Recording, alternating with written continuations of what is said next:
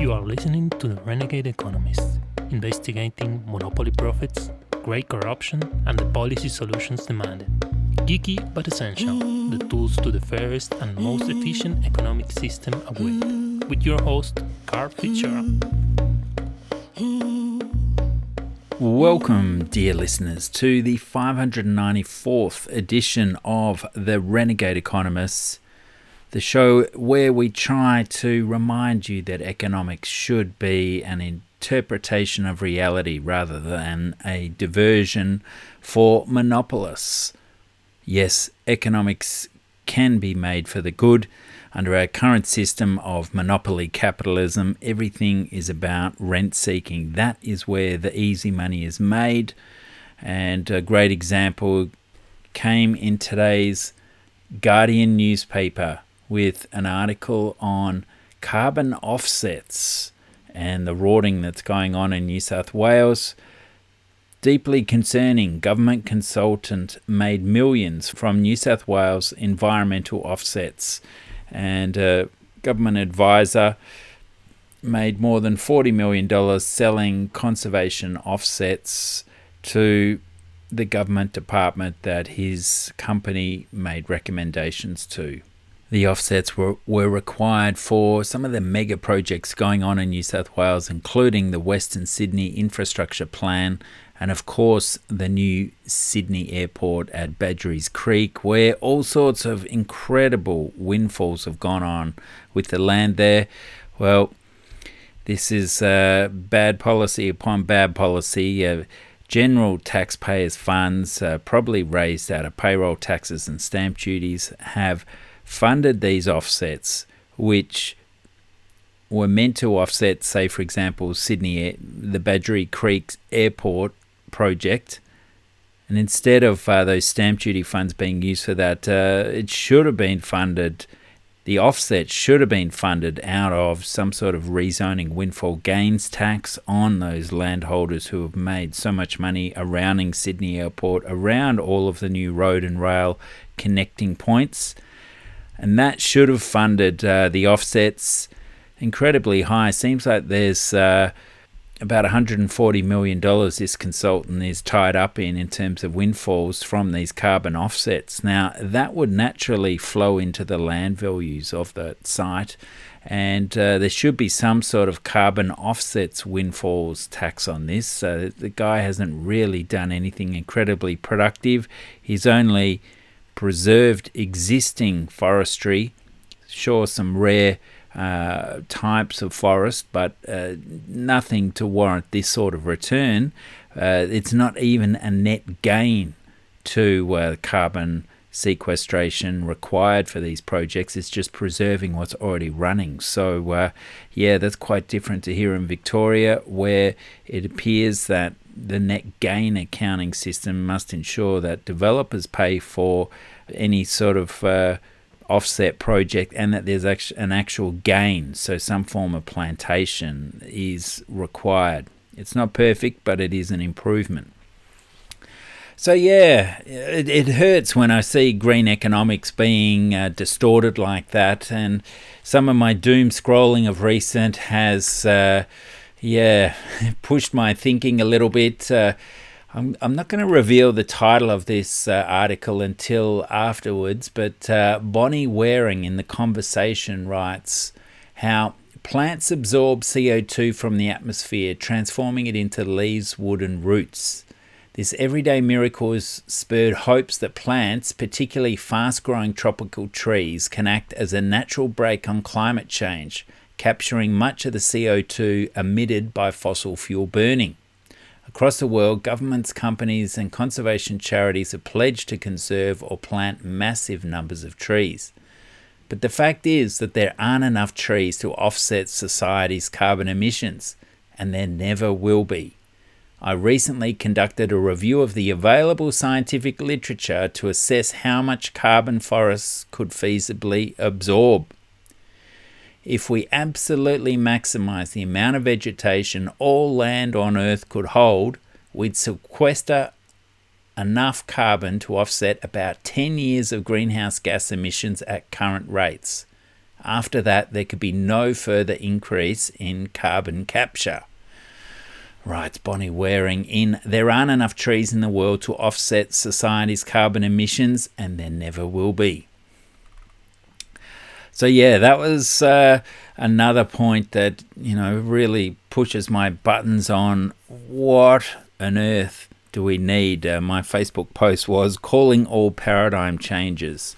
That's certainly what's required because, we just do not have the right tools in place at the moment.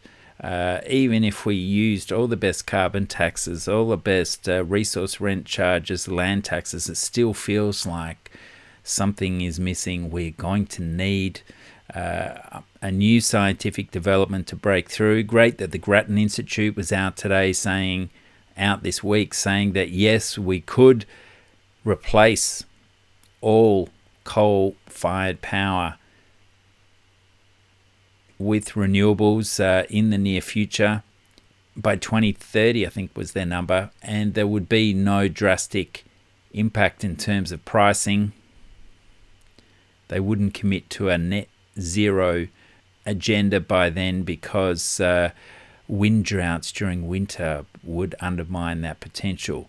But somewhere coming up, we need some big changes, and I won't quite go into some of the radical science I'm into, but it is worth looking what's happening out there. Another point we must recognise that Steve Keen pointed out late last year in his article, Nobel Prize-winning economics of climate change is misleading and dangerous. Here's why. While climate scientists warn that climate change could be catastrophic, economists such as 2018 Nobel Prize winner William Nordhaus assert that it will be nowhere near as damaging. In a 2018 paper published after he was awarded the Nobel Prize, Nordhaus claimed that 3 degrees Celsius of warming would reduce global GDP by just 2.1% compared to what it would be in the absence of climate change. Even a 6-degree increase in global temperature, he claimed, would reduce GDP by just 8.5%. Well, Steve Keen, now living in Thailand, trying to hide out from COVID. Seems like COVID's chasing him there. It's bubbling away everywhere, isn't it? Big Pharma just don't have the answers. Our public health system can't keep up. Scary times, but Keen goes through Nordhaus's celebrated work and pulls apart some of his glorious assumptions to assume that some 87% of GDP aren't included in his analysis because they are undertaken in carefully controlled environments that will not be directly affected by climate change. So does this mean we need some sort of command and control system to drive change through? It's incredible seeing what's coming out of China, where I think it was October in 2020, they announced they were going to have a carbon trading system up and were going net zero by 2060. Now this carbon trading system is going to be set up by June of this year. So that is an incredibly rapid rollout, and we hope they're taking all the past learnings from the occasional trading systems that have popped up around the planet. Very much interested in seeing how that drives change across both supply and demand sides, and that is the benefit of having some sort of charge on carbon, is that it affects both sides of the market at once. If we have a top-down technology type agenda that the government here in Australia is pushing, it's going to incentivize a lot of innovation in that space, but those first movers who get in are set to make an absolute fortune. And the question is, whilst that will make a lot of money and it will hopefully lead to cost savings that inspire consumers to purchase in this new product, will it have enough societal improvements across the board It might be an improvement in air conditioning, for example. But is that going to reduce the sort of carbon emissions we've got occurring because of suburban sprawl, for example, from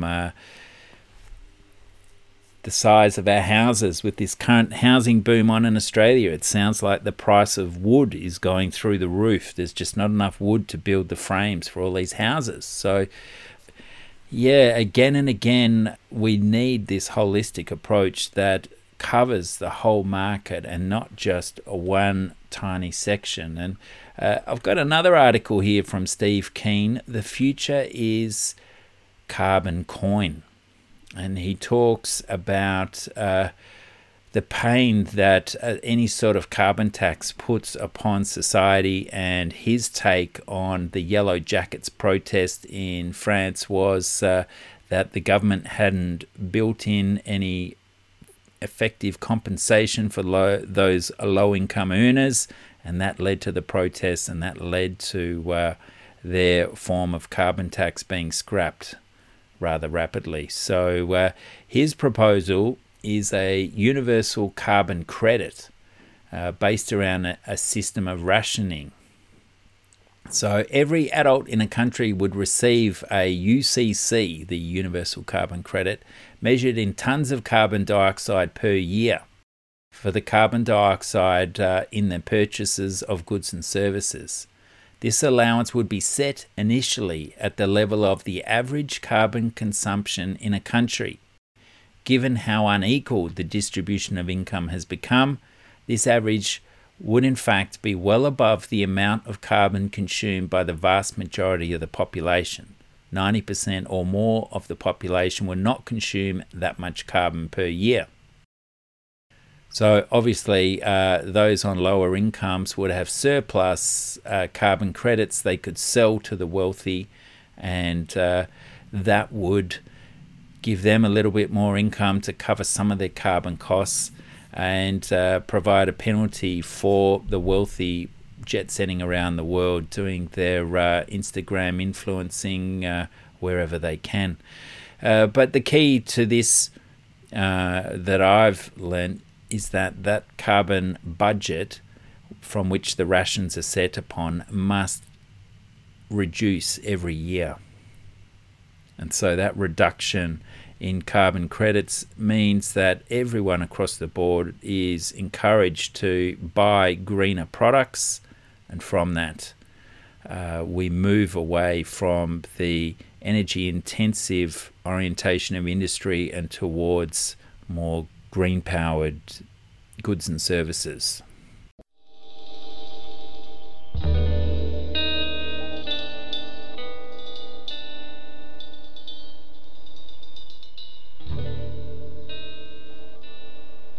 So one of those articles, I think I've mentioned it before, by Jason Hickel and Georgios Kallis is green growth possible?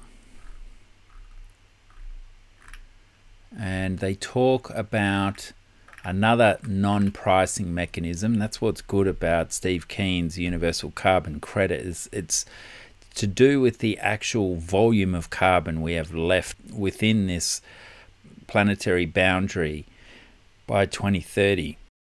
How much carbon can we actually afford? Well, in their article, this Hickel article, is Green Growth Good? They're talking about the decoupling from resource intensity, fossil fuel based products to green based products. And they write, the conventional metric for measuring an economy's resource use is domestic material consumption, DMC, which is the total weight of raw materials, biomass, minerals, metals, and fossil fuels. To assess the relationship between GDP and resource use, many governments have adopted the practice of dividing GDP by DMC. This gives an indication of the resource efficiency of an economy. If GDP grows faster than DMC, i.e. relative decoupling, the economy is becoming more resource efficient. They then go on to show that barely any nation has made great progress on this, South Africa surprisingly being one of the few that has. And the conclusion finds that empirical evidence does not support the theory of green growth. This requires that we achieve permanent absolute decoupling of resource use from GDP. And empirical projections show no absolute decoupling at a global scale, even under highly optimistic conditions. For me, that was a big one, recognizing that green growth was not the sort of outcome that, well, in a way, this green growth they're measuring hasn't really had a serious ecological tax driving it either. So there's still some wriggle room to hope that a more sensible tax base, one where land and natural resource use is taxed away and pollution is also taxed at higher levels, will that encourage greater resource efficiency? Will that encourage scientific development in carbon sequestration and other key issues we need to try and hang on to 1.5 degrees?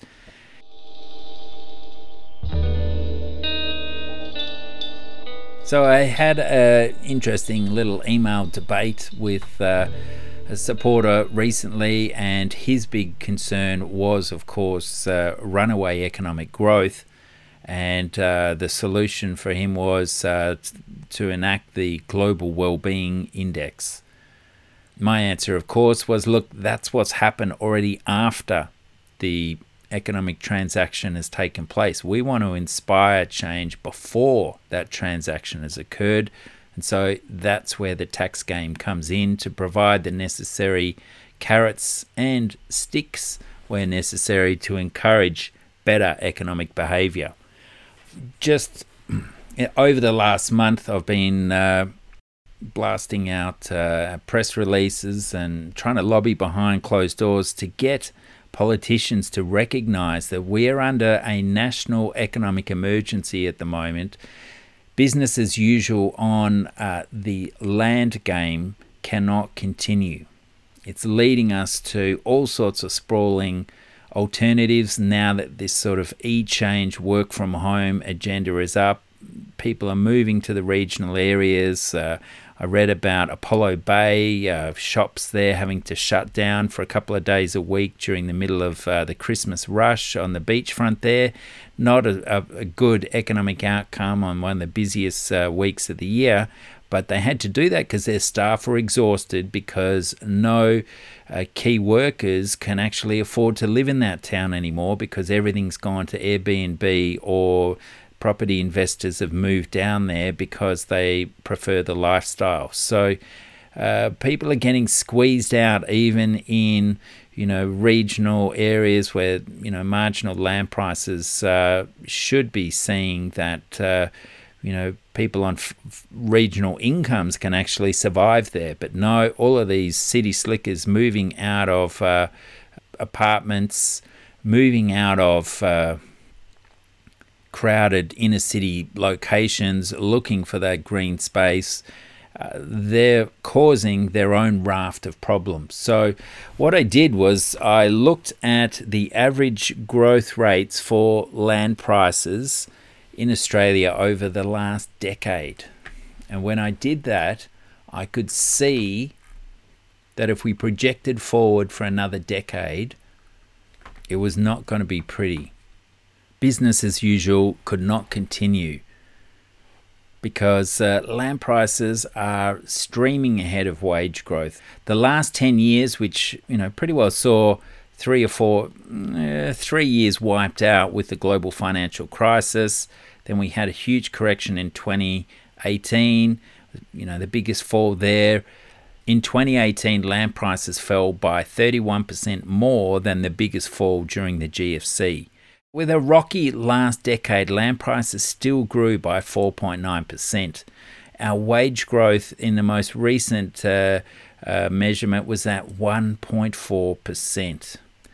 But if we look back over 20 years, we can see that the 2000s, the so-called noughties, were really named that way because land prices in that decade increased by 12.6%, primarily driven by the halving of the capital gains tax and the unleashing of the animal spirits as anyone in the upper echelons of society got the nod and the wink that property speculation was the only way forward, and terminology such as passive incomes are crucial to your future became the modus operandi for anyone in the know.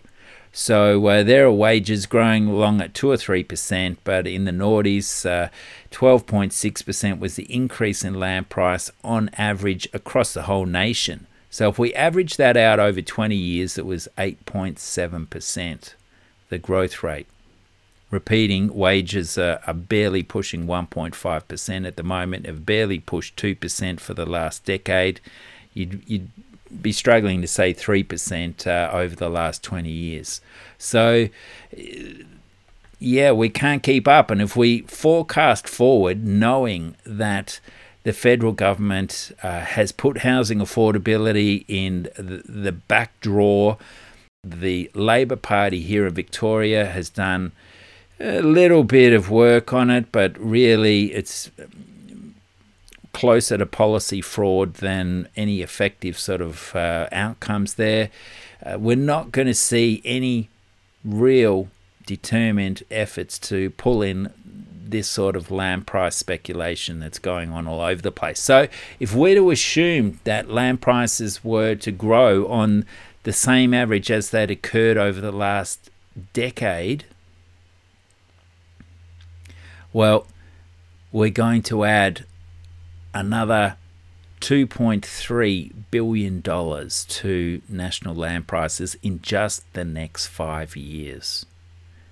But hey, looking at what's happening, I really feel that the 20-year average of 8.7% is way more likely, and that's going to add over $4 trillion in the next 5 years. We're going to increase from 6 trillion to 10 trillion. And in 3 of those next 5 years, looking at the averages, we're going to break the land price inflation record in total. So I'm sorry, my friends. I talked to one of my sisters about this, and she nearly ends up in tears, and I just can't tell her what's happening with build to rent and prop tech and what's coming down the pipeline. But geez, I'd love some really wealthy podcast listener to knock on my door and say, Carl, it is time. I'm committing $200K a year so you can double your operations at Prosper Australia. That's what we need. God, if only our budgets were growing at 8.7% a year, that would be nice.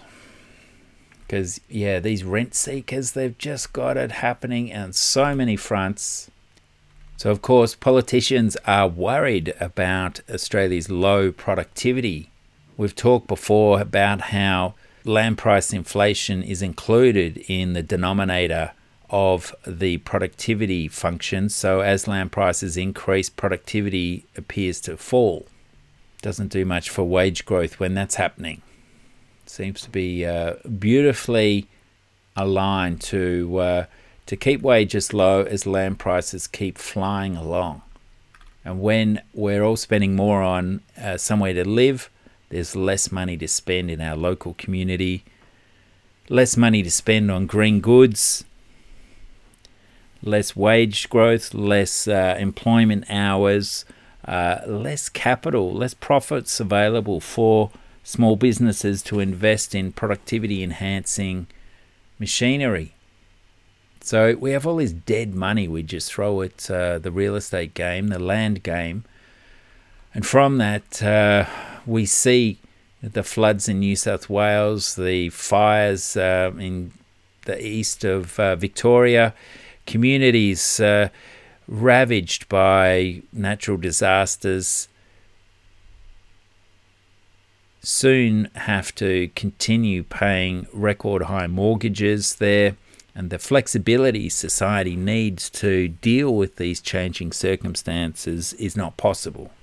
They're stuck in a straitjacket. They have to keep playing the game God knows what that means in terms of the financial pressures, the divorce rates, all those sort of things. So, we're hoping that the changes in New South Wales, where they are moving away, it appears they're moving away from stamp duties towards land tax, will have some effect. But we need to back that up with rezoning windfall gains taxes, costing the nation some $20 billion a year there. Huge money. But here we have the Victorian government going for a $30 million tax on electric vehicles. Great for the Herald Sun readership. The lowest common denominators love that. But is that the sort of change we really need? Maybe they're leading us towards a future of congestion pricing on roads, which is a step forward. The role of wealthy rent seekers undermining change in society seems to be what's going on. It's the battle of old money in the coal sector versus new money in big tech, in solar, and old money trying to protect their interests.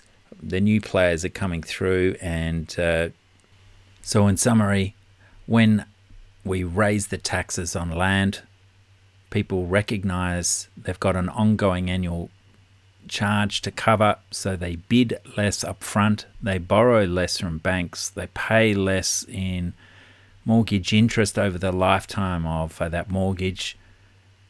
That slows down the rate of growth of land price inflation, and hopefully it starts to track more closely our wage growth. And when that happens, the economy can start to slow down. Remember how big land is compared to the entire value of the Australian Stock Exchange.